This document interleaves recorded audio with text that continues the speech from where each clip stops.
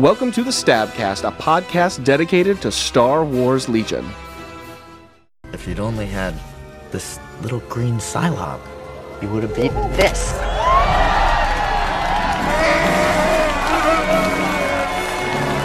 Fair and square, baby. Fair and square. Welcome, cadets and commanders to Stabcast, the Sunsphere Tactical Attack Brigade Star Wars Legion podcast.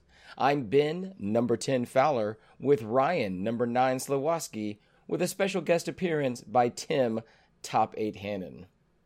Welcome, Ryan. How are you doing tonight? Doing great. Tim is not here because after making top 8 and Ryan and I didn't, we decided to kick him off the podcast. He's out. He's no longer out. Yep. You can't show us up and expect to be back on our show. So we are taking applications from Scrub players. If you would like to send those in, you can go ahead and send those to swstabcast@gmail.com. Put attention Tim in the subject line.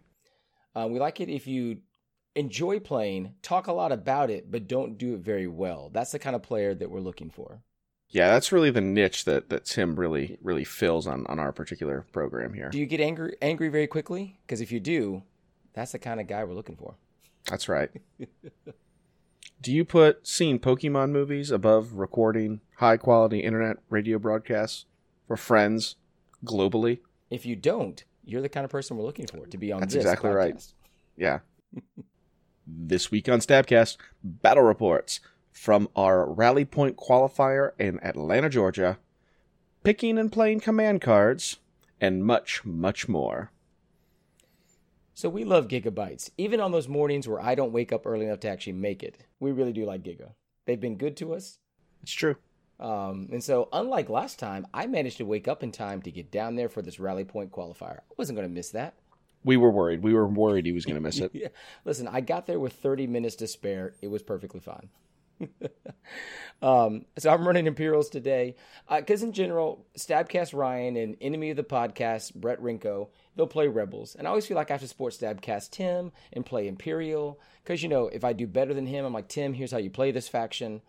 Although twice now, Tim has proven to be the better Imperial player than I have. Yep. There's been much sadness here at Stabcast HQ. It's almost like you practice this game, you get better at it. Who would have thought? Listen, I have played 5 games in the past 5 weeks. I'm feeling good about myself. So my list is Veers, an Imperial Guard set with the extra guy lecture staff, 3 Stormtroopers with DLTs, 2 officer-led Snow Flamers with impact grenades, a full 4-man scout team with the sniper, and 2 E-Webs. Love that double E-Web choice. So I'll be honest with you, I had put bikes there, and I was like, that's not going to work. I can split them in half. I had a couple extra points to spare. Originally, I was going to take a 791-point bid. A 9-point bid overall. I think I really do need duck and cover on that scout team. There's enough people there, so it led me to 799, which is not bad. But a 1-point bid, I was red player all day long. I obviously took Rebels, and I was a little worried about the Imperial tank. I wasn't so much worried about the speeder because I think there's enough in my kit to be able to deal with it. But I was worried about the tank, so I left Han in the box, which is rare for me, and it hurt my heart a little bit. That's a tough decision for you. Yeah. So I took a kind of a different spin on Luke, though. I took Wonder Twins with Chewbacca. I took Luke with Push, Mind Trick, and Stims. I took Leia with Esteemed Leader, Tenacity, Recon, Intel, Chewbacca. 4 Rebel Trooper squads. All of them were just 5-mans. 2 of them had Z6s and no grenades, sadly. I didn't have the points. And 2 of them had medbots. And I took 2 sniper teams and then a set of fleets with a scattergun and recon intel. And the whole idea of my list here was for Luke to deal with tanks, Boba, Vader if I saw him, other Lukes, Chewbacca's, Hans, who whatever their big power play was. And then having these 3 really strong core characters in Luke, Leia, Chewie with medbots to keep them alive. And have the rest of my list run around and grab boxes. And I took a 4-point bid, which I didn't think was honestly that big of a bid. And I was blue all day, no dice required. Nice. See, I was kind of afraid of the tanks too. And that's one reason why I bought a full scout team and why I brought the 2 E-Webs. They surged to crits. And I had... Yeah, that... Oh, it was great. That surge to crit is fantastic. I had one game I threw 5 dice, got 5 surges on an E-Web. Oh, no. That's was awesome. Delightful. Now, it wasn't against a tank, but it was definitely against a guy in heavy cover, so there was no There you cover. Was there a guy afterwards? There was not. They were gone. They were All right, good. wiped Good. right out. Nothing feels as bad as like having this impossible roll, and then your opponent makes the impossible defense roll, and then you can't be mad because you rolled bonkers, then they rolled bonkers, so it kind of evens out. Well, you say you can't be mad, but give me a second. I'm going to get mad about that. That's probably true. Yeah. Give it time. So, my first game. By the way, I ended up playing against 3 different Michaels at this Rally Point qualifier. They're all named Michael. They're all super nice Michaels, and human beings in general. But so I played Michael Hancock first. It was super fun. Imperial versus Imperial. He's running Veers, 3 heal bots with DLT storms. He had 2 sets of Death Troopers. There was Boba Fett. There was a lone sniper strike team. And so I was a little worried. His troopers looked really good. I actually liked the way he painted them. Looked nice. Used automotive paint on the Death Troopers, and they shined nicely. Okay. Yeah, they really had a nice sparkle that I had not seen before. And as I have not painted my Death Troopers, they're still in boxes sitting on a shelf. I've been very busy. I was like, ooh, I may steal that technique. But we're playing recovery supplies. We're lined up in advanced positions on a hostile planet. And I love recover supplies. Like it is the mission I love to play the most. It was a super nice cat and mouse game. He set Boba up to be closest to me because I think he was going to jump in there, grab that box, tear me up Southern Fierce, kill my Veers, run away with those points. And so I put 9 shots into Boba Fett in the first round trying to kill him off. How much damage did you get? Did not die. Now, was he close? Oh yeah, he'd already used his emergency stims. Like he had 8 suppression on him. I mean, he's going to die on his next activation, but I wanted him dead before he got the second one. Right. So second one happens. He locks down my scouts. He blows up my Imperial guards. Like he does damage that Boba Fett does, and then he slinks off into the Sarlacc pit. But honestly, I put some Withering Fire into Michael's troops, kind of push him off the center. I grabbed that box for the center one, and I just strategically pushed myself backwards. We retreat. I get the win 1-0. It's a good, fun game. 1-0 out of 5. No. I mean, I'm sorry. I went 1-0. Sorry. Oh, okay. I was about to say there's only one box in this recover supplies game, and it's mine. No. I won 3-2. Okay. I tried to make it real difficult. There was a point where I don't think he was going to be able to pick up the second box. Like I made it that hard, but he managed to get it right there at the end, and it was 3-2. And I had my boxes hidden behind some big terrain pieces. So we weren't going to get them. So. But super fun guy to play against. We're on an end table, nice looking mat, beautiful looking terrain at this RPQ. You got to give it up to Giga. There really was. Yeah, Giga either had some good stuff themselves. We should mention that Dan Wolf from Dan Wolf Games, who does YouTube terrain building tutorials. He also runs the War World site that we've kind of helped with to produce some video content for. He brought 4 tables of stuff down. We brought a table down. And I think a couple other community members from the area brought tables, and so they had quite a bit of good terrain down there. So it was quite a bit of fun. My round 1 was against Tim Krakowski. I had met him probably maybe a couple months ago at an Epicos tournament, and while we didn't get a chance to play, I actually really wanted to because I think we both went 3-0, but we didn't have time to play a cut, and I had the better strength of schedule. So it was fun to kind of get with him and get to play a game. And we had chatted before, and he's a really nice guy. He was running a Veers Boba list with a tank and a snow thrower. So he had the guys, the snow troopers with the frags lined up in his tank, ready to march out and drop in my deployment zone. He also had 2 snipers, 2 DLT storms, and a DLT storm with a repair bot. We ended up playing... Hang on. Yes. That's enough points for all that. How do you fit a tank and Boba and the Snows and 2 strike teams and DLTs as far as the eye can see and heal bots? Veers is... No, it was a repair bot, not a heal bot. Okay, repair bots. Okay. Repair bots. They are significantly cheaper. Holy messy. I don't understand how the math works. I'm an English teacher. But... He could have cheated. Who knows? I didn't count it up. So who knows? Atlanta Hawks, I'm just saying. So we ended up playing Minefield, which we'll get to in a minute, Major Offensive, and we also played Recover Supplies. I tried to hit the side of his tank with my Luke early and often, because that's what I brought Luke to do. And Luke didn't really get a chance to get to the tank, but my snipers did. And so my snipers got a couple good, using the L shape of major offensive. Whichever way he turned his tank, I had a sniper that could hit his side arc, which was a lot of fun to just plink one, get one damage through, and then, the impact from weak point and the pierce. But he managed to out-activate me because he had HQ uplink on his tank to get his snowtroopers out of the tank before they lost too many guys. I think I only got one guy while he was still in the tank, which was great on him. His snipers didn't have too many great hiding spots. My board edge, being blue player, actually had a lot better of a position, but he did the typical kind of Imperial recover supplies thing where I'm going to set up these big firing lanes with my snipers and my tank and my DLTs, and I'm going to kind of ignore boxes for the first couple turns and try to whittle you down. And it almost worked. Between my two med bots, Luke's emergency stims and Luke using recover on emergency stims, Luke was at 1 hit point 4 times during our game. Whew. He just kept getting healed, and then I'd use stims and recover, and he'd get healed some more, and Luke made it through the whole thing.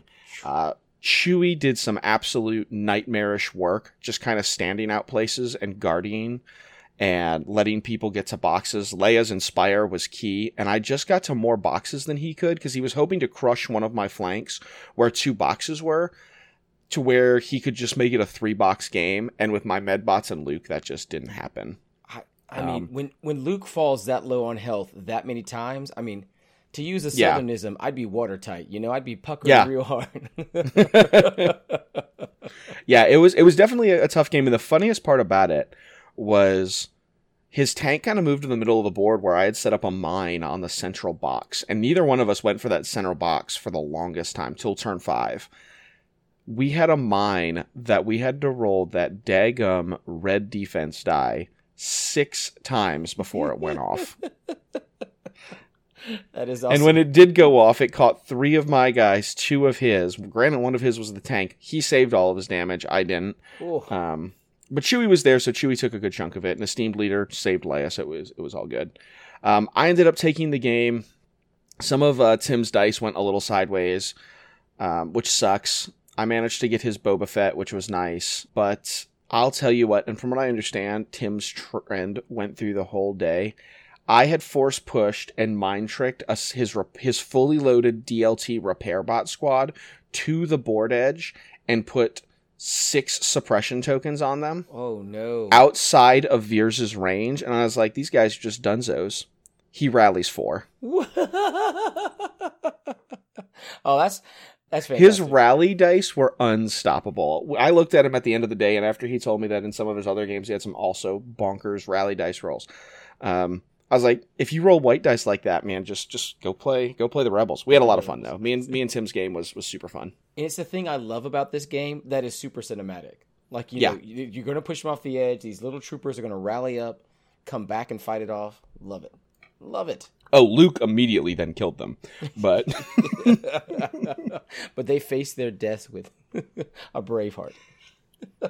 Yeah, Tim also, just as something I don't think I've ever fully done before, also made me use Son of Skywalker on ranged attacks.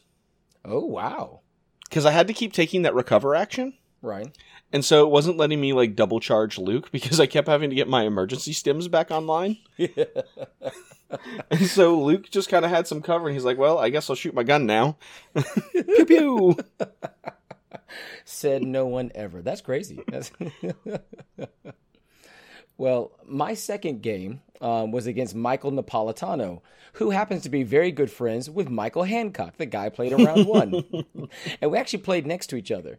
So since Michael Hancock plays Imperial, Michael Napolitano plays Rebels, which means they have lots of experience against the opposite faction. And so Michael didn't know what to expect out of my list. Hancock. Napolitano, though, playing Rebels in my second round, he knew what to expect. So he's playing Leia, Luke, Pathfinders, Rebs with Z6s, and that's pretty much it. We're positioned for a major offensive. We're going to attempt to recover supplies again. We've got some rapid reinforcements. He drops the Pathfinders in a place that I don't expect. And he does it kind of early to make sure they're there. And I go to light them up, and they just survive longer than they don't do a lot of damage, but they survive. And so guys on my side of the field are spending most of their time trying to clean that up. I've got some great shots at Leia. Like, I have what I consider to be pretty good shots. And he saves his Luke for the very end of round 1. Now, I'm looking at Luke. I see him. I've got an E-Web pointing that direction because we're both on the inside L, inside of that little corner there at the middle. Right. He's lined up waiting for someone to go for that box. I've got an E-Web looking at it. So Luke jumps out there. He doesn't quite get close up to the box, but he happens to have a dodge token. And so I'm like, all right, I'm going to shoot Luke. I get I think I get 2 hits out of the thing, which isn't great. And I had name token. No. I get 2 hits. Ooh. Like, yeah, okay, whatever. But he spins a dodge. He takes it down to 1. He rolls the 1 defense dice. He gets a surge. I take a damage. Like, okay, that's fine. Next turn, he grabs that box, and he attempts to run. But I'm like, okay, I see Luke. I'm going to try to put more damage into him. And I just don't. And it's like, okay. But at this point, now we've dropped our units in the backfield. I've got a snow flamer with the officer. They're okay for suppression. He's got a whole group of Rebs on a box. I think that happens to be a 4-man group. And I'm like, okay, I'm going to take care of those guys. Or maybe it's a 5-man group. No Z6 on it. I'm going to take care of those guys real fast. Watch me do this. I throw great dice. And he dodges out of a good bit of it. But I still get him down to just the leader and the box. I'm like, okay. I mean, but I can kill the guy on the next turn. And then at range 3, he drops some of his guys in the backfield. So at range 3, through heavy cover, his Z6 lights up. And I think 5 of the white dice hit and 3 of the black. Oh, I'm familiar. Oh, and it was like, nope. I rolled, and I think I got 1 block out of the entire thing on a red dice. It was, so I lose all those snows in his backfield. I'm like, okay, it's still possible. I mean, I'm rushing troops forward. I'm going to shoot Luke again if I can make him drop that box or kill him. Leia ends up dying pretty early. Get her kind of out of the way. And it's just, that is what happens to me every time. Another snow group, they're right there. They're going to blow up a group of guys who have a box. I roll a fantastic, 7 hits with the flamethrower and the impact grenades, and it is beautiful. He blocks 5 of them. Then another Z6 squad runs around the corner, lights me up. I lose all but 1. Just the leader is running around out there throwing black dice at range 1. So it was just a tempo of our game. Every time I'd have something nice happen, my defense dice would fail and he would bail out, and you do what you do. You grab those boxes and you strategically retreat behind large line of sight blocking metal debris. And I just couldn't get far enough over to grab those boxes. So I'm now 1-1 at this stage of the tournament. I will say the table you guys played on was beautiful and fantastic. It was Ryan Slowoski's crate table. It is beautiful. I have my complaints, though. No area effect terrain, no light cover. There's lots of big blocky things and heavy metal things. And we're working on it. If I get a little bit more, I want to figure out how to do some crystallized stalactites or something for some light cover area, difficult terrain. And if I get some of that stuff done, I should have enough stuff for 2 mats at that point. Nice. So we can have 2 crate maps. Yeah, this summer, by the way, is the Stabcast. We're building maps for our own events later on. So yeah, we'll talk about that here in a minute. Round 2 played. Let's tell the story of this legendary hero, this legendary outlaw first. So Dustin Harvey of Jagged Brush Studios, another local guy, does commission paint work. He did win the painting award, so he is a great painter. So if you're looking to get an army done, go check him out. But he drives down and gets the bye, round 1. Oh. Round 2 has to play me. We'll talk about that game in a minute. Round 3 has probably the game of both him and Tim Hannon's life combined. And so he drove 3 hours to Atlanta, got a bye, and played 2 Knoxville players.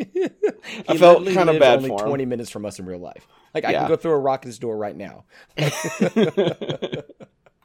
So I felt kind of bad for him, but we played and we actually had a pretty fun game. Dustin was running a weird list, man. It was weird. I liked it, but it was definitely weird. Yeah, it's I'm sure there's some other vernacular for it that the Legion Discord or the Facebook group has come up for, but it's the Veers vehicle list, or as I'm calling it, the military parade. See, I was calling it the motor pool myself, but Yeah, that's fair. Yeah, it's Veers, 2 sets of speeder bikes, an occupier tank, 2 snipers, and 4 core. He does really well on turn 0 and gets breakthrough. So his vehicles can score points. We played breakthrough, minefield, major offensive. And Dustin and my game starts really well. Starts pretty even keel. He does some cool things. I push my Luke to the middle of the map and jump on top of this building to get heavy cover. And Dustin makes the decision that he identifies what my list is designed to do. And you can approach killing this list in one of 2 ways. You can kill all the support and hope that Luke's lightsaber and Chewie's bowcaster can't get through everything. Or you can go after the heroes and then all the support will just fall away. And he goes hard in on Luke. I want to say for the first 3 turns, he just shoots Luke. like there was a mound of suppression tokens around Luke's ankles. Like you almost couldn't see his knees.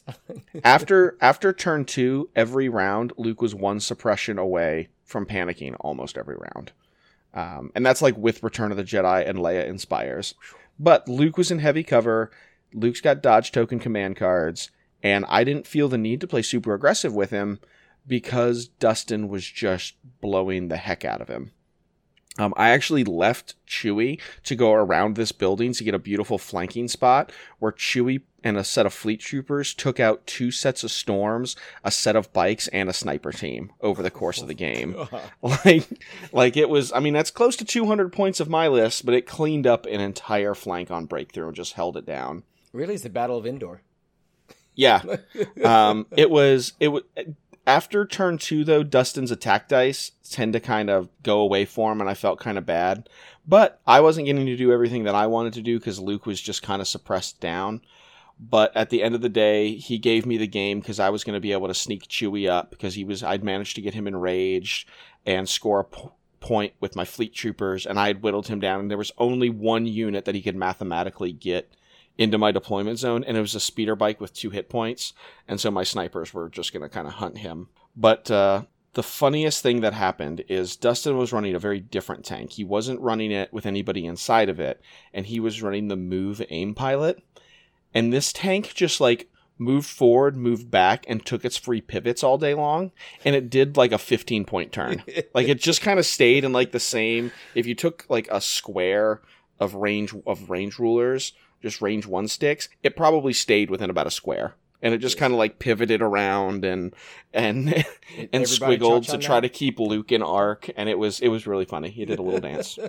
So yeah, I took the win over Dustin. It was a fun game. I wish his dice would have been a little bit better. But he did that Imperial thing where I think he stood back in cover a little too long. And didn't posture aggressive to where I don't honestly think it would have helped him all that much, but he just didn't have the actions left to get to breakthrough, and I still had an alive Luke and an alive Chewie. That's really hard to bring down at the end of the day. So that's your second minefield of the day. Were you going for it, or is it just kind of what got left over? It's what got left over.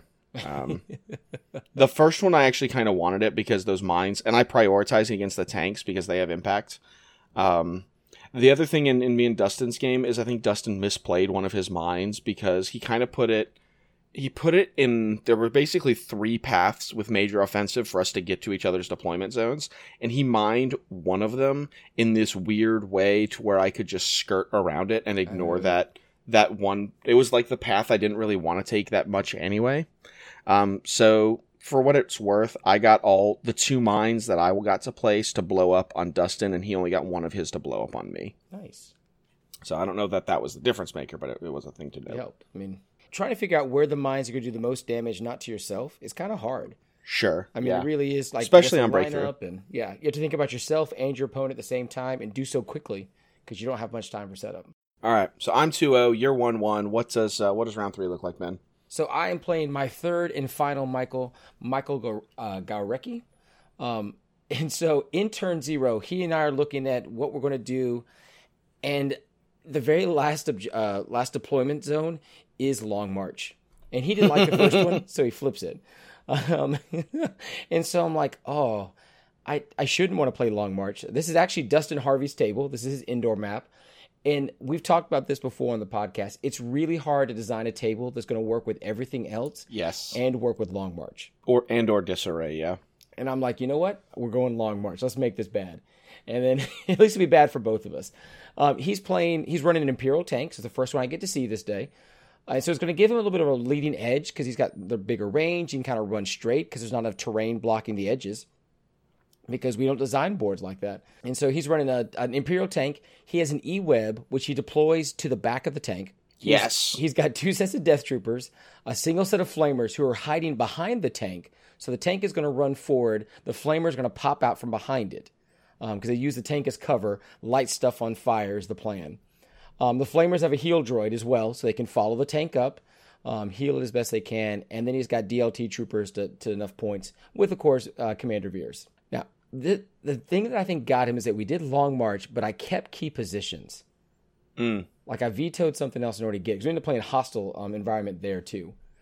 And it's the key positions I think is what kind of helped me win the game. That objective with the tank, which he can sit on it with the tank, but he fights hard across the center, and I managed to deploy across from him, and I just light that tank up on his board edge. The tank is coming at me.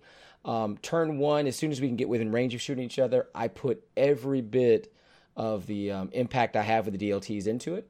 I managed to get 3 wounds on the E-Web before the end of turn 1, which is bad. Yeah. Which is real bad. Start of turn 2, he's trying to get to the E-Web token, cannot find it. It just will not come out of his bag to save his life. And so I get that 1 extra shot, and so I get it through the tank's defenses. Now the E-Web is dead in the back. Unfortunately, though, the tank manages to go before then. Well, I guess I killed the E-Web, but then after that, the tank has a shot, and he lights up. I mean, just kills every bit of the flame troopers that I planned on bringing in for some impact grenades as soon as I could get to them. Yeah. So I'm down to, once again, a single unit leader of tankers, or for my snow guys. So I pull the trooper token. I was like, you know what? I'm just going to march this one guy up there. I have an impact grenade. I throw 1 impact grenade. I get the hit, and then he doesn't block it. And so my man Valiant stood. He's down to a single health on his tank at the start of round 3. And I say, you know what? I've got to go all in. I can't have this tank grab his token first. That's what he wants. Right. He's already played his 2 1-pips. And so, or he's played 1 of them. I just got to press for it. So I play my ambush. I break out the E-Web with the aim. And that's where I get those 5 surges to crits. Nice. And so tank blows up. And the problem is the flame snow troopers are just out there with no cover. There's some DLTs also that were behind the tank. Now there's no cover anywhere for them. And then my DLT stormtroopers just start lighting people up. So he retreats on that side. Meanwhile, on my board edge, he is lighting everything I own on fire because he's playing Death Troopers. And I don't know if anyone's looked at the card recently, but they have like 19 weapons and 14 defenses and 35 surges. Like every time I turned around, I'm like, I'm sorry, man, my Death Troopers are still in a box. What are you doing and how is it possible? And it was just like, when I go to post photos of this thing, because I haven't posted the photos to Instagram yet. I got back late last night. It is going to be nothing but dice because his dice were fire. They were amazingly on fire. Once again, I had a great snow troopers with flamers. I'm going to go kill some DTs. They're right there. I throw all the dice. I get 8 hits.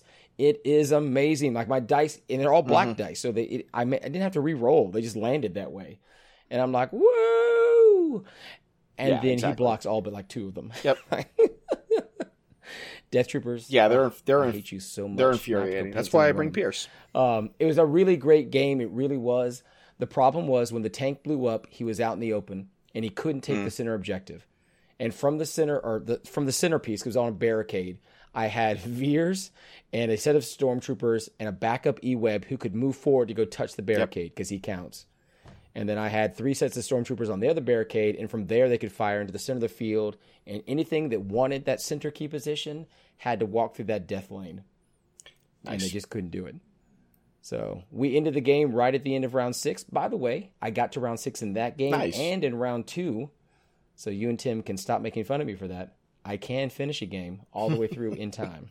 But we ended up winning that game. I had the key positions, and for the day, I ended up going 2-1. Ben's the only one that will complain that his opponent's dice are fire and unfair, but then be like, but I'll win anyway. Like, only Ben does this. Yeah. I will say, and it's because, and we've had this conversation before, I always try to play the objective game. I do. And so the objective game is what normally gets me the win. Dice are rarely going to be the thing that I can win with. I can't throw dice. I try. I try. I really do. But it's almost always the other things that are in a game that'll get me to that point. It's why I'm terrible at hero clicks. Like, I can't Everyone's play the thing because it's nothing but dice. So my round 3 game, I'm at the 2-0 table. We're not quite sure if we're playing a cut 4 or a cut 2, because if we play cut 2 with 19 players, there will potentially be 3 undefeateds, and then someone with strength of schedule just kind of goes SOL. So we had, which, spoiler alert, is exactly what happened. No, they did a top 4 cut, so all the undefeateds went. And they took one of the 2-1, the highest rated 2-1, instead of there being 3 3-0s and only taking the top 2. Well, that's actually what I meant. Was that there were 3 no's. So I also got to play Michael Napolitano. God, I'm gonna butcher. I knew I was gonna butcher that. Napolitano. You think as someone with a weird last name, I could also do other people's weird last names. But a bit of brief history between me and Michael. If you look back a couple episodes ago to our last Atlanta trip, I got to play Michael, and I think I talked about our game in some detail, round 3 of that tournament as well. And he was this was his second tournament, and when I played him before, it was his first, and it did not go well. Like, it was his first time playing Rebel versus Rebel, and it's a weird, wonky matchup, and it didn't go great for him. So it was fun to get to play him again, see how he's improved, see how he's grown, because he's a good war gamer. The only thing he was missing were like the idiosyncrasies of Legion, of the things that make Legion kind of a unique game. So Ben kind of already talked about his list. Luke, Leia, some Z6 with frags, a couple paths, some snipers. Biston made an appearance. How did I forget Biston? Oh, man, because he's the only person I know that's played Biston. I love Biston, but Ryan talks me off of him every time. I've only played PAL on the table. So we played intercept transmissions, major offensive, rapid reinforcements on Dan Wolf's really cool like Yavin Falling Temple table, which was a lot of fun. He played, it was very much 2 different styles of Luke. I played like this weird kind of defensive cagey Luke, where I kept my Luke kind of to use his leadership bubble to support a flank, and he ran his Luke up on at the end of turn 1 immediately to my deployment zone. And on turn 2, got engaged with Chewbacca. I did this, deployed some of my guys back and spread them out so he couldn't drop any rapid reinforcements behind me, because he did choose to rapid reinforce 2 of his Z6 frag squads while I only put my fleet troopers in rapid. We both did a pretty good job of keeping each other off of super great rapid reinforcements. I think, honestly, I got a little bit better of a deal, because the first one that he got to drop, he dropped aggressive. And the second one he dropped, because he knew I still had one more core in my bag to go, so he could put it where he wants to before he had to see where I was going to go. He put back in his backfield to defend to keep me from dropping where I wanted to go. So he played 1 aggressive, 1 defensive, and then I kind of found a place where I could hide my fleet troopers who could run up and get a shot on Leia. Wasn't a range 1 shot, but it was a shot on Leia. And going into turn 2, he goes first and gets to slam his Luke into Chewie, so I can't light his Luke up, who's standing in the middle of the field. My first pull, on the first turn, he manages to get one of my snipers. So I have 1 Special Forces token left in my bag. I have 5 core token, 1 Special Forces tokens, and I played a card that got Leia and Chewie order tokens. And so I've got Luke, 1 Special Forces, and 5 core tokens in my bag. I really want to pull a core so I can pop my fleet troopers around on Leia, catch her out of cover, and just go blammo. And I pulled the daggum sniper, who then does 0 damage with an aim token. Yeah. It's I will say in my game against Michael Gorecki and against Michael Napolitano, bag pull was an issue for me. My list was so diverse, like it was, and I even had improvised orders. And for Michael Gorecki, I improvised from a special forces into the other special forces.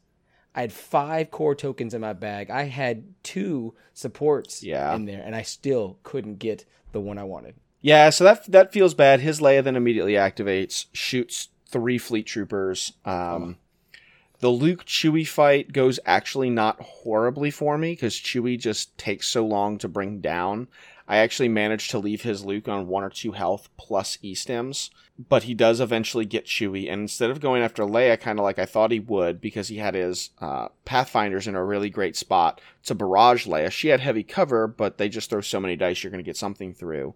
I was having to use Chewie and my med bots to heal him up, or to keep her alive. We have this Luke fight in the middle of the table. Luke comes around, clears up some squads, and this is the game. Who wins the Luke fight is going to win. And as we're closing in on our Lukes on each other, he gets this range 3 Z6 shot onto my Luke without a name token and throws into 3 hits, which is not great, not terrible for Luke and a Z6. I roll 3 blanks. It's fantastic. So I'm down 3 wounds. Our Lukes meet, and they start cutting into each other. And it comes down to Son of Skywalker. Who's going to drop SOS first? I should rewind this story a bit. Let's go back to turn 2. Turn 2 was where I thought was going to have Luke dead to rights. It was the heartbreak of the game for me. I don't think it was the turning point, but it was the heartbreak. Brains and Brawn is a pretty cool card, just so you know. And I was like, I'm going to get a Brains and Brawn off on Luke with Leia and Chewie. They were there. It was great. I rolled, I want to say, out of the 7 dice, I got 6 hits. Nice. Luke takes 1. Oh, gross. Gross. And Leia also took 1 from it. He deflected backwards? Yeah, he deflected it. So I was like, all right, well, that kind of sucks. I get a great Common Cause off because I was running Son of Skywalker and Common Cause, and we'll talk about that a little bit later in the show. But we get to this cool Luke fight, and we both got Son of Skywalker in hand, and we both don't know how exactly this is going to shake out. And we both trick each other, and we both play Return of the Jedi. Because we're trying to get the dodge token, because we think the math says we can survive the SOS, and then counter SOS next turn. And I probably should have done it, or at least I should have probably played My Allies the Force, because he had already burned his, and I could have gone first. It ultimately didn't matter, because I did win the Return of the Jedi roll-off. My Luke takes an aim token, pulls back his saber. He has to do 3 damage. Luke is on 1. His Luke is on 1. He has a dodge token, and he's got emergency stims. So I have to do, I think, 4 damage to kill, which probably isn't going to happen, but at least 2 damage to kill him at the end of the round after E-Stims. I roll 2 hits. Gross. I spend my aim token. I roll 2 dice into 1 more hit. Gross. Not even a surge for a crit. He spends his dodge token and rolls 2 surges. Oh, that's... He responds, makes me pop my stims, doesn't kill me, and then we go to the Son of Skywalker next turn roll off into turn 5. He wins the roll, and that pretty much sealed the game.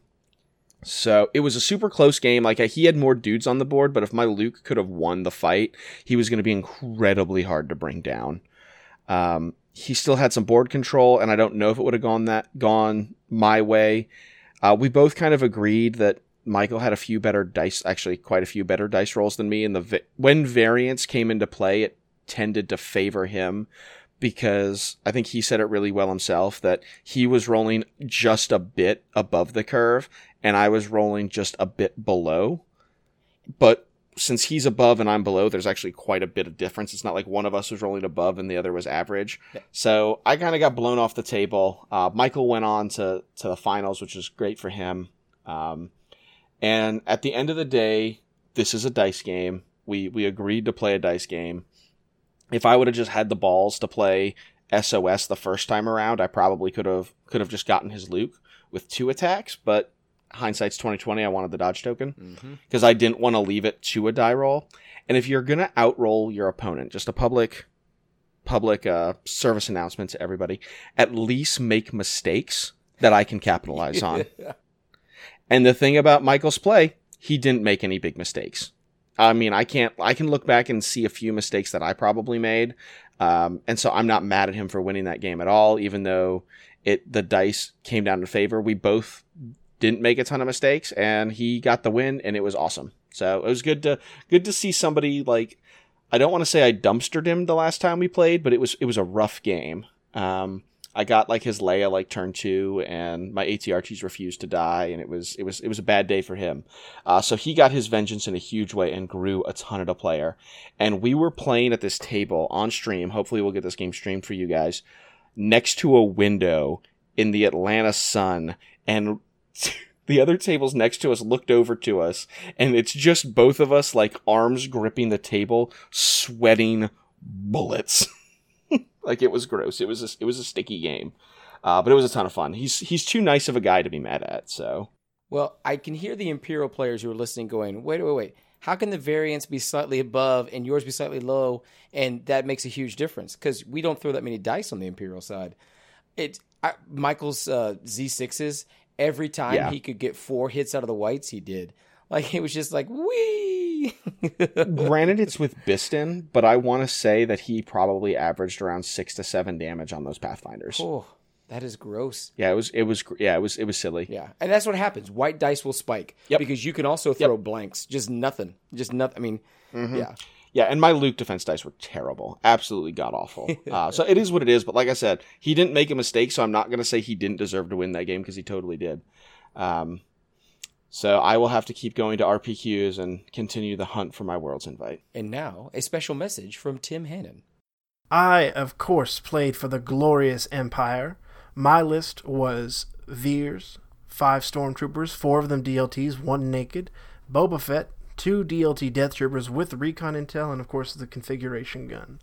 This brought me right up to 800 points, and so I never got to be blue. My very first game was against Adam, who came in 3rd overall and beat me last time I played him, so of course this time was basically an auto loss for me. Very sad. However, we still had a great game. We played advanced positions, intercepted transmissions, and clear conditions. And note, before I get the boos and the hisses, note that if I had not pushed for clear, he would have gotten limited viz. All of my range 4 units wouldn't have been able to shoot when I needed them to, and it would have been a far worse massacre. So no salt here. He quite honestly perfectly outplayed me. He saw what I was trying to do with my placements and where I was trying to come up on the side angles, and instead of fighting me on it, he performed a couple tactical withdrawals, which we even joked about, because he called them retreats. I said, no, those are tactical withdrawals. And that shifted my momentum and forced me into a bad spot. Also, I was painfully reminded in that game why I never stand by, because standby is the devil's action, children. You might get a free aim with your Death Troopers, but without the range 3 upgrade, your aim goes straight to the grave and straight to hell. I wasted a turn of my Death Troopers right where they were in a really important spot, and I suffered in no small part because of it. I won't say I lost the game because of it, but it definitely did not hurt. But the good news is, he didn't table me in an hour, and I did better this time. So I count that as a win, personally. But that's just me. Game 2, I played against Michael G., who Ben later on played as well. He was running Veers, a tank, an E-Web, 2 Death Troopers, a Flame Snow Squad with a repair bot, and DLT Storms to fill up the gap there. We played major offensive, key positions, and again, clear conditions. This time I didn't really push for that, just kind of happened for clear conditions, so you're welcome to boo me there. We both played well. It was quite close up until the end.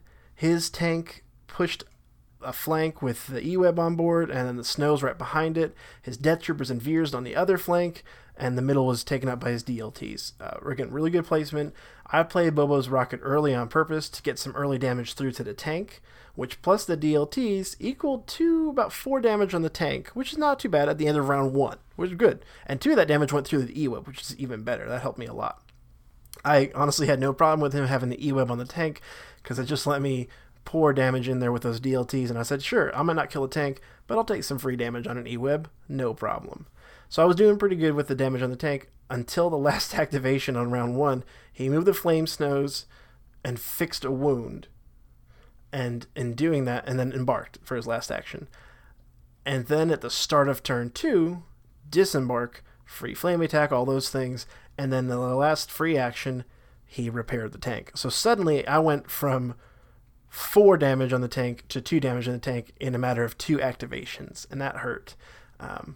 Speaking of that flame attack on my Death Trooper, yeah, my Death Trooper's dice, gone for both squads. Just awful, yeah. They don't know what the word paint means. And sadly, that went for both squads again. So one squad being flamed down to 2 units right away in 1 hit, and then the other squad was wiped down to just a leader in, I think, 2 hits.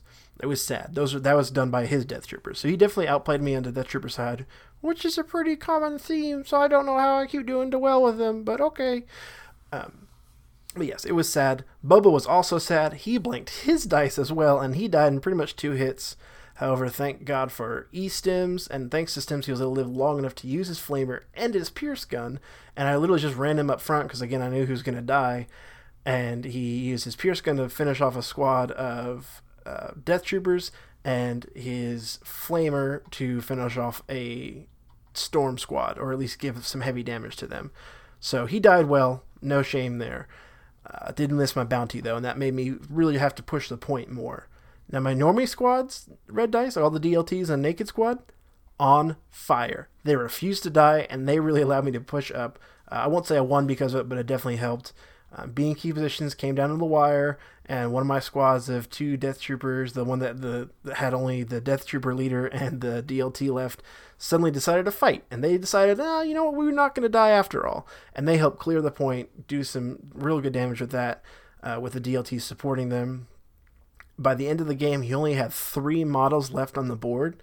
We called it the top of round 5 with some time left as well. Again, overall, he played well. I think he was really, really close. But as someone who loves the tank, and I've been playing it ever since I got into TTS, a few things I saw, and also someone who loves Veers, I think respectively that where his misplays were was he kept Veers too far back until it was too late, whereas mine was using him to move up and use the Pierce gun, which is quite effective. People always underestimate Veers' Pierce. It's quite good. And also to, of course, keep taking the suppression off. And then the tank. Oh, the tank. It was a plink fest, meaning I was just getting 1 damage here, 1 damage here, nothing. I couldn't quite finish it off until suddenly he chose to move, get his free aim token. However, that then immediately showed me his sides, and 2 DLTs and the naked guys got a free shot on his sides, basically, and it was just, the tank melted after that. Never show him your sides, kids. So, the moral of the story is don't show him your sides, and also that E-Web on there, like I said before, it was great because it launched half dead, and so it didn't take me a whole lot to finish it, although its defense dice were pretty great. So again, great game. He said he's a listener, so I thank him for the game. Thank him for listening. I hope I didn't offend him with any of that critiques. Just again, I really liked his list. I think it was really interesting. Just a couple different plays, and I think it would be a very different ball game. My third game, I played Dustin.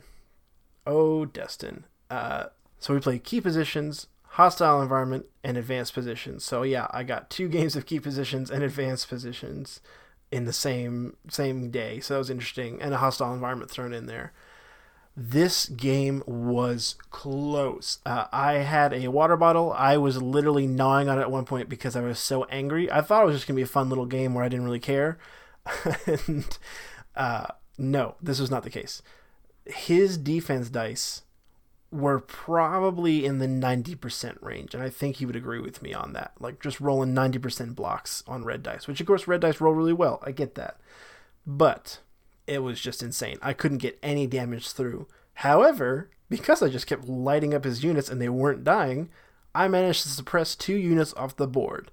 And I believe one was full health and the other one was, I think, halfway dead. I could be wrong on that.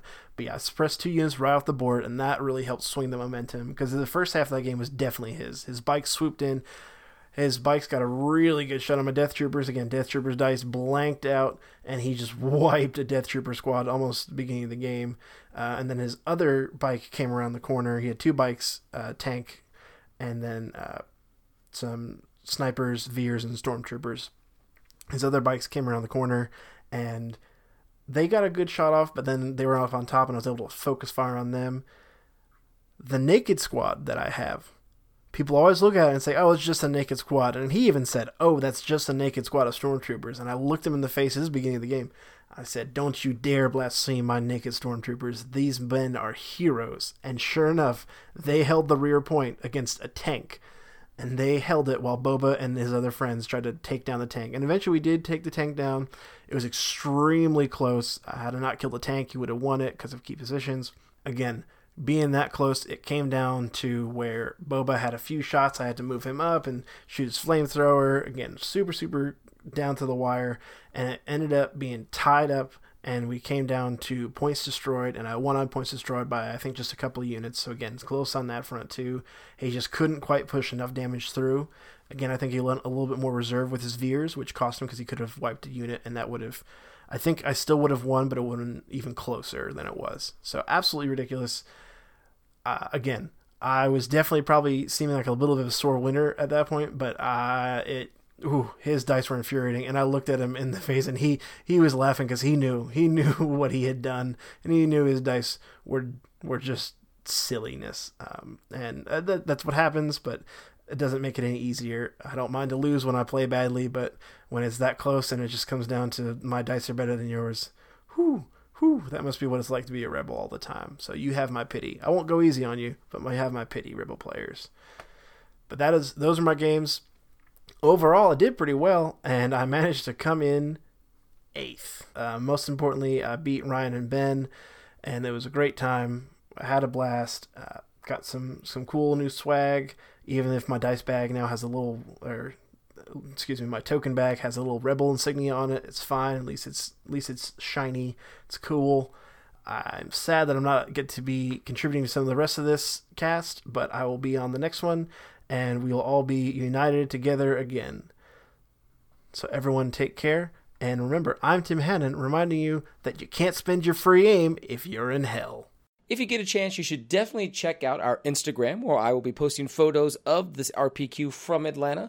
Great tables there. I did not get to play on the Dan Wolf tables. I never made it that far up the list, apparently. But there was beautiful photos, beautiful shots, beautifully painted models. I can't give Dustin Harvey at Jagged Brush a hard time about taking that thing home because it looked great. It really did. I'll go ahead and make the joke here so I don't have to wait on it. Yep. Tim Hannon managed to win a painting contest. A contest he didn't even put any models in, but several people apparently recommended him for greatly painted models, so he won like second place at this thing. So I've won a painting award. Tim's now won a painting award. Will's won a painting award, our former co-host. Brett, Enemy of the Podcast, has won a painting award.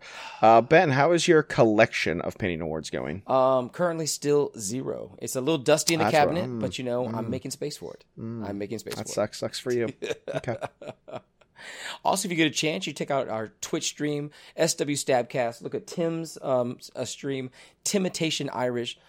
He is still playing online games a lot more than I am, but sometimes we will comment on them.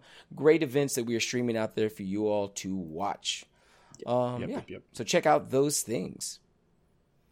Also, while you're doing that, check us out on Facebook. Give us a follow on Twitter. Wherever you get your podcasts, give us a rating. Analytics are always good. We're Legion people. We love data. We're on Spotify. You can find us on all those platforms at SWStabcast. Drop us an email at swstabcast@gmail.com. Questions, concern, critiques, whatever. Show us the store where you guys are playing at, like LJ Pena did, or Talkpolite from the Discord server, our benevolent overlord. He's playing games at the Perky Nerd in Burbank, California. We'll have some photos of their awesome looking terrain up on the Instagram the day this show drops. He didn't include what nights they play, but if you're anywhere around the Legion community, you know how to get a hold of LJ.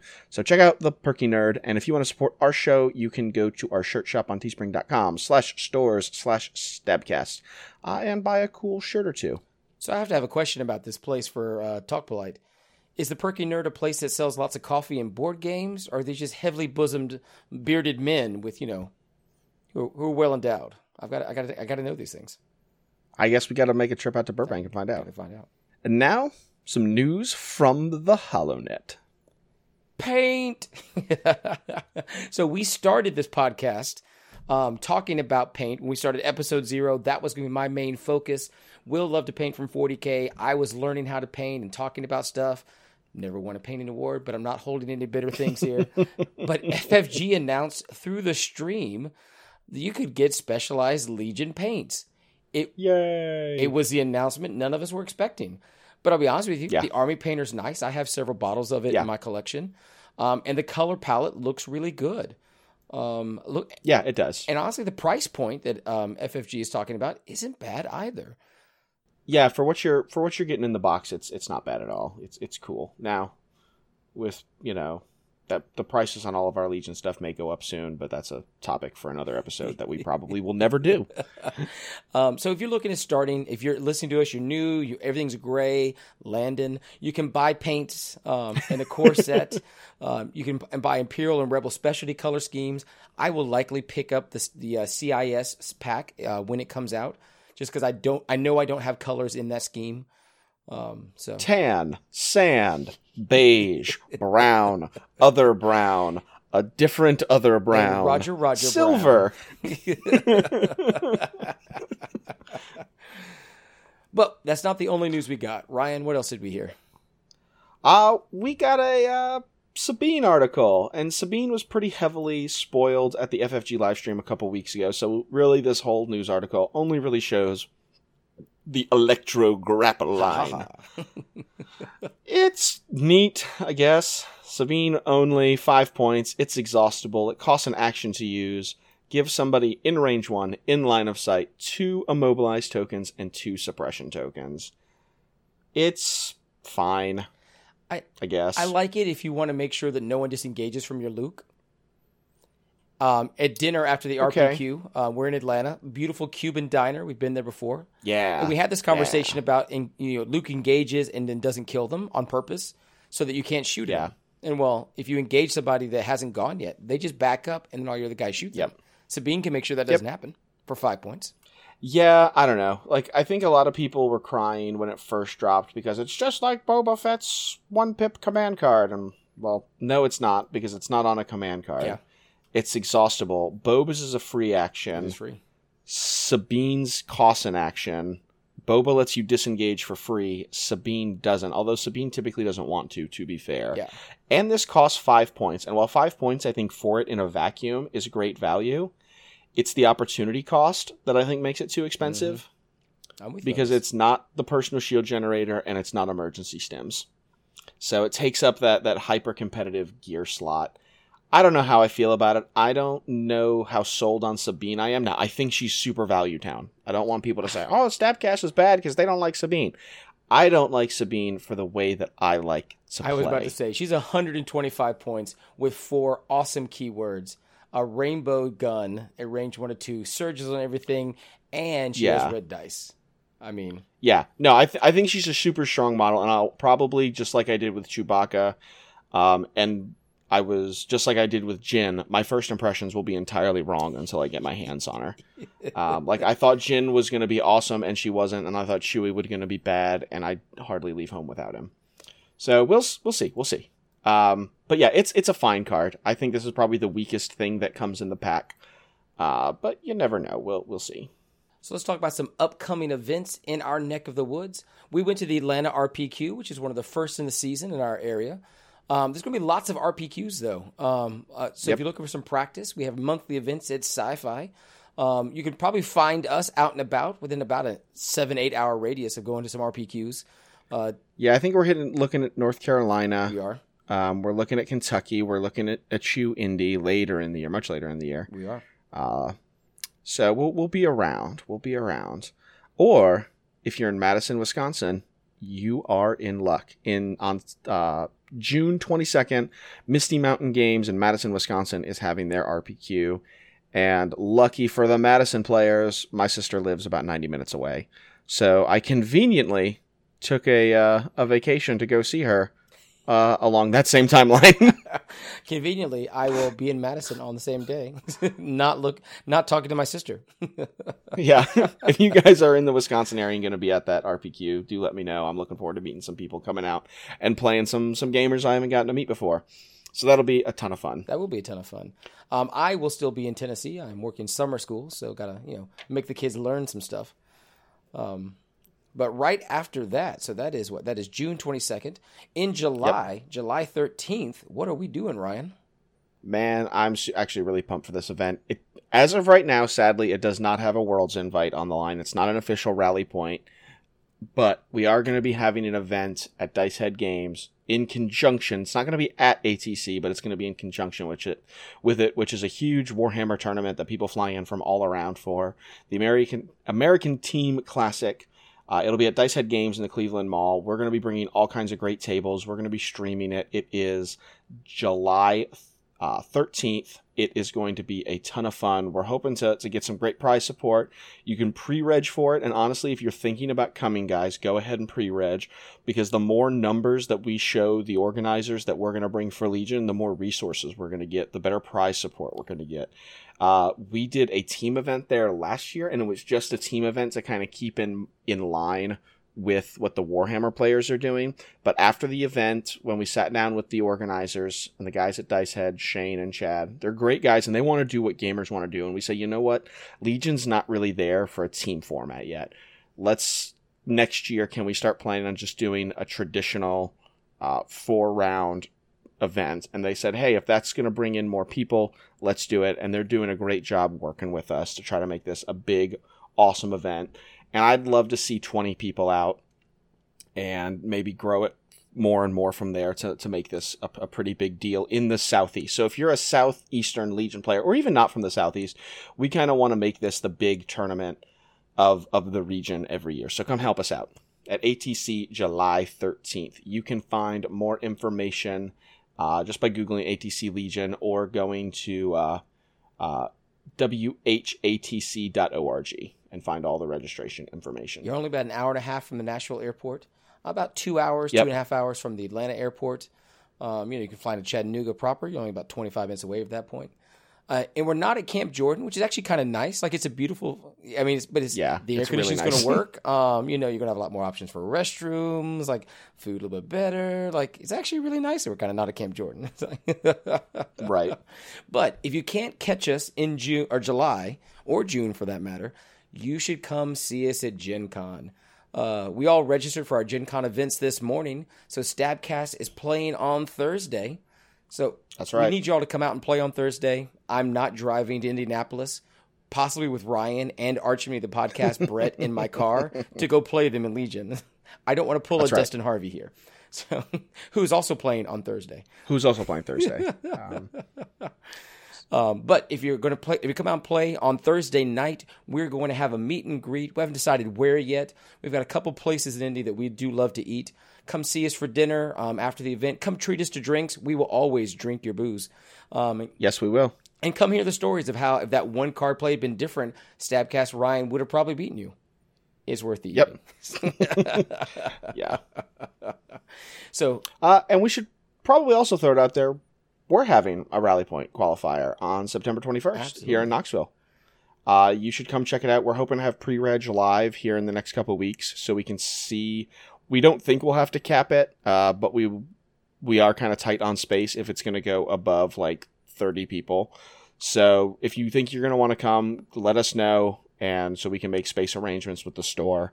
It's going to be a absolute ton of fun. Will and I, Will, who works at the store, we've been doing some preliminary designs. We believe that we can fit 16 tables in the place, have some space to walk around. I will be your tournament organizer for that. So we are already making plans for prize support and setup, and we're building boards this summer. And so it's going to be. We want it to be probably one of the best rally points in the Southeast. That's what we're trying to do, and it's us. I mean, it is us after all. Exactly. So if you can't come see us in June and you can't make it down in July, and we don't see you at Gen Con in August, show up in September. Take the kids to Gatlinburg, drop them off at the aquarium or the mountains. The weather will be beautiful. The leaves will not have turned quite yet, so still nice and kind of fall summery. And then tell the family goodbye and come play some Legion on September the 21st. That's right. All right, let's stop on down now to the Imperial Academy Graduate Officer School, or IAGOS, whatever long acronym we've made up for it. So you've survived basic infantry school. You know how to aim and shoot and grab objectives. but you can't be a true commander in Legion until you have a finer understanding of all the battlefield tactics. So what are we talking about this week? We're talking about what tools do you as a commander need to build your command hand and how to choose those cards round to round. I think a couple months ago, this was a really easy choice. You super easy. took your commanders and you took their 3 cards, and then you took your 3 generic cards. But with more operatives coming out, more commanders getting situational cards, a new set of specialist generic cards, command cards are getting strange. They're getting more varied, and there's a lot more aspects into both building a command hand and learning how to play them. And 2 weeks ago, we had this conversation about Brett and his online game. This was a hot topic at the RPQ this past weekend because you're not really quite sure, and you're anticipating, is he going to play this? Does he have this? Does she have that? No, they don't. Oh, and you're not really sure. That the tension is there. Yeah. Now, granted, it's still not weird enough to merit taking the Imperial 1-pip second generic, whatever it's called. Intercept, whatever. Look at their hand. It's still not that good. It's still not that weird. That's still a really bad card. And still, I don't know that I'm ever going to play the Rebel 1-pip. Nope, it's bad I'm just too. not going to use it. So those 2 cards are not likely in your opponent's hand, but you're going to surprise somebody if you do play it. They're going to be super shocked. They will be very surprised. So we've got a lot of choice right now. And I think when you're choosing which 7 cards, the first thing you need to do is take standing orders because the rules tell you to. Yes. But then the second thing you have to do is look at how you want to try to win. And what do I say when I mean try to win? Some players want to play for the tie game and win on kill points. Some people want to just play the VPs and then run away. Some people want to play the suppression game. You need to figure out what your list is trying to do, how you want to try to achieve victory, and take the 6 cards that are going to help best support you to do that. Not necessarily just, I'm running 2 commanders, better grab these 6 cards and go. I mean, for example, you heard Ryan talk about he was playing Luke and Leia and Chewbacca, and he went with both of his Chewbacca cards that work with those commanders, which takes up space. But it also gives him excellent murder things, but that gives him space to take objectives if he needs to. It allows him to play a reactive game or a proactive game to do whatever he needs to for that game. It's very flexible. Common Cause is so good. So flexible. In 2 of my 3 games, my opponents are like, wait, what does this card do? I was like, Chewie rips your face off, and then Luke rips your face off, and it was great. See, on the Imperial side, I feel like I don't have quite as many options. Running 2 commanders that's kind of true. Isn't there yet for the Imperials. I originally started my list with Palpatine, and I was like, he's too expensive. So I dropped him, and I got back like 170 points. And But with the generics, it really depends on what I'm doing with my list. And if it's Veers or Krennic, those 4 generics actually work really well. I didn't have any vehicles, so bringing Veers' 2-pip wasn't going to help me. So I used the one that I had 2 supports. That card actually played out nicely in 2 of my 3 games.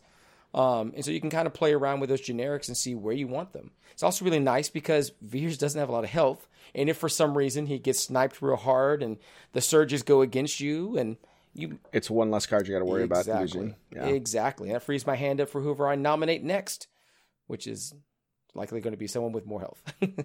Yeah. And kind of like Ben alluded to, a lot of times it's also about the cards you don't take rather than the cards you do take.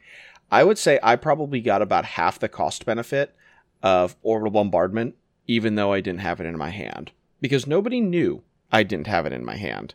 And so when I would put my Leia down, I would start looking at firing lines, and I would ask questions like, hey, would you agree that this unit can see Leia and Leia can see this unit from this particular position? And I just convinced everybody that I had Orbital Bombardment, and then Common Cause would come out. And they're like, wait a minute, why isn't Leia shooting a spaceship right now? And I'm like, well, because honestly, I love that card and I hate that card. Like, I don't want that to be a 1-pip because Leia wants to play that card turn 1 and you don't want to burn a 1-pip turn 1. I think the other card, there's a couple cards you can still do this with that you can pretend to have or people will assume you have because you have those commanders. But if you can get the benefit out of the counterplay, making your opponent counterplay that card and not actually having to bring it, that's great. I think Change of Plans is the other one. You can make people do goofy things by bringing a Han list. and not dropping change of plans. You can still have it in your hand, but sometimes even faking that you're going to drop it, they play a less optimal card, hoping that you're going to change of plan stuff away. I think Krennic can do something similar with his 3-pip. Mm-hmm. Absolutely. Absolutely. I don't know how many other Imperial commanders have signature cards that you can be sneaky and cheeky and leave out. I don't think anybody's leaving, and now you will die at home.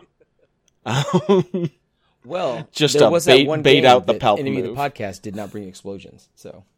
Yeah, but that was I think we can all agree that was a mistake.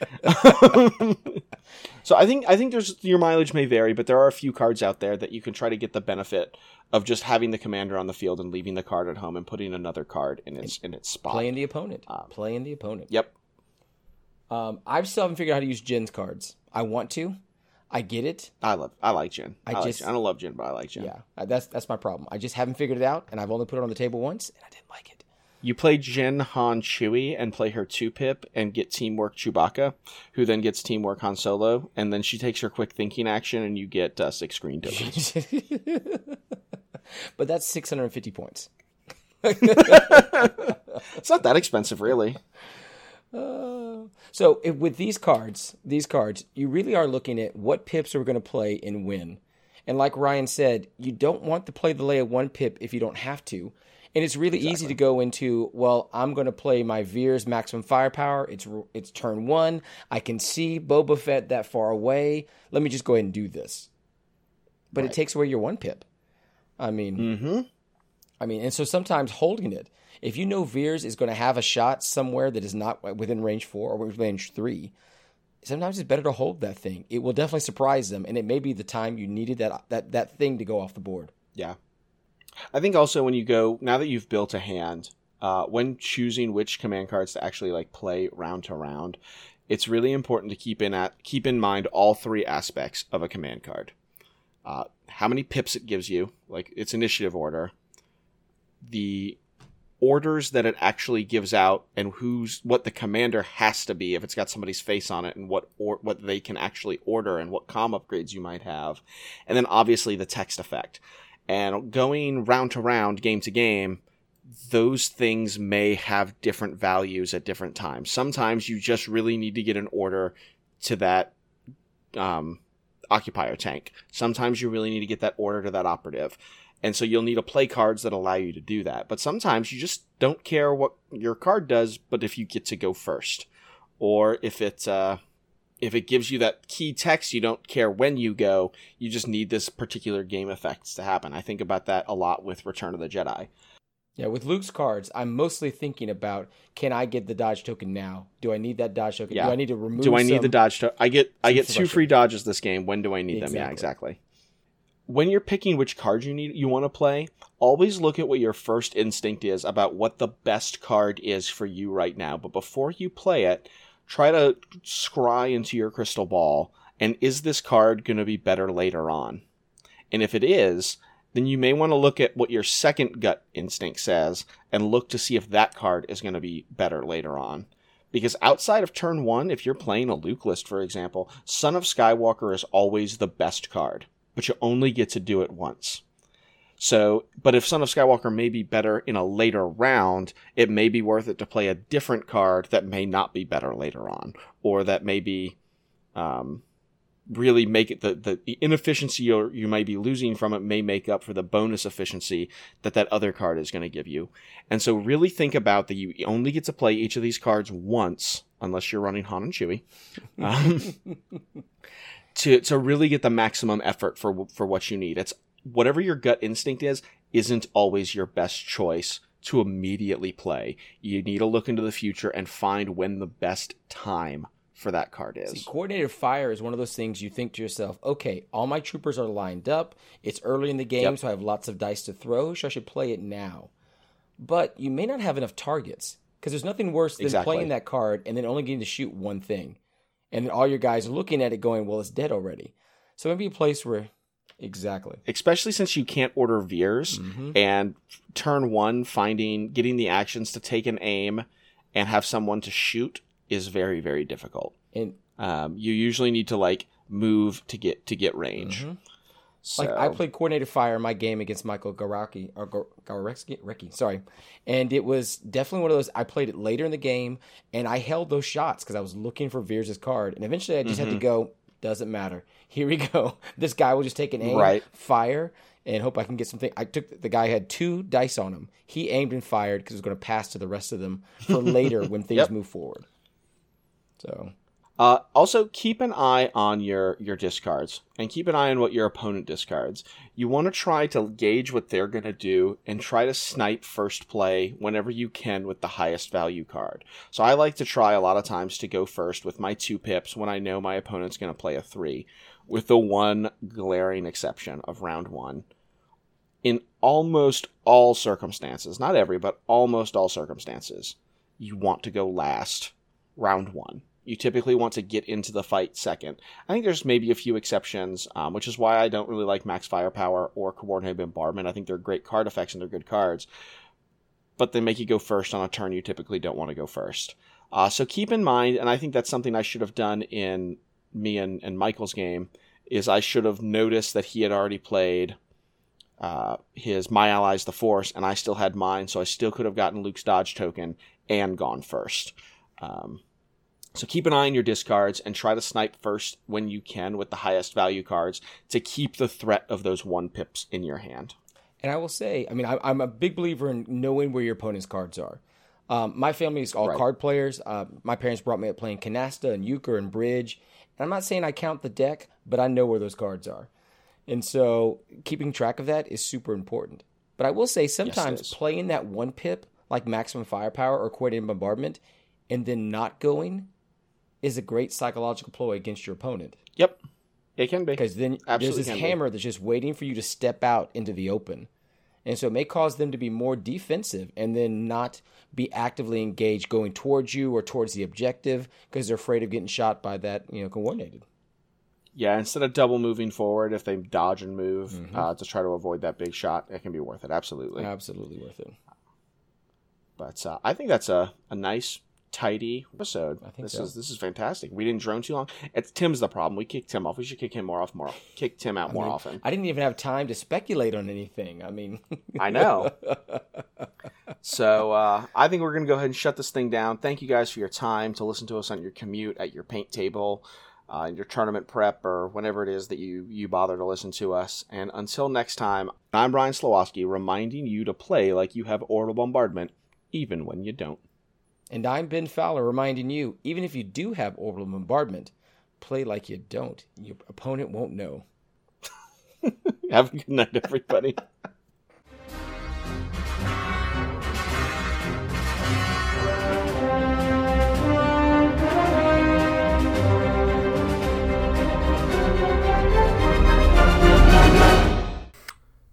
Dearest Ryan, I write to you this day via soundbite to convey to you my deep-felt feelings of hurt and betrayal. I had hoped that our compatriot Mr. Fowler would have beseeched you on my behalf to stay your hand, that we may have recorded together as one as in the olden days. Sadly, I now know this not to be the case, and so I shall record, alone. However, know that though our soundbites may be separated, our souls are forever entangled in this journey we call friendship. And know that I will pray for you, that the Lord may forgive you in his timing, and that I will forgive you in mine, as I will one day come to do. Give my regards to Benjamin. Yours truly, Timothy.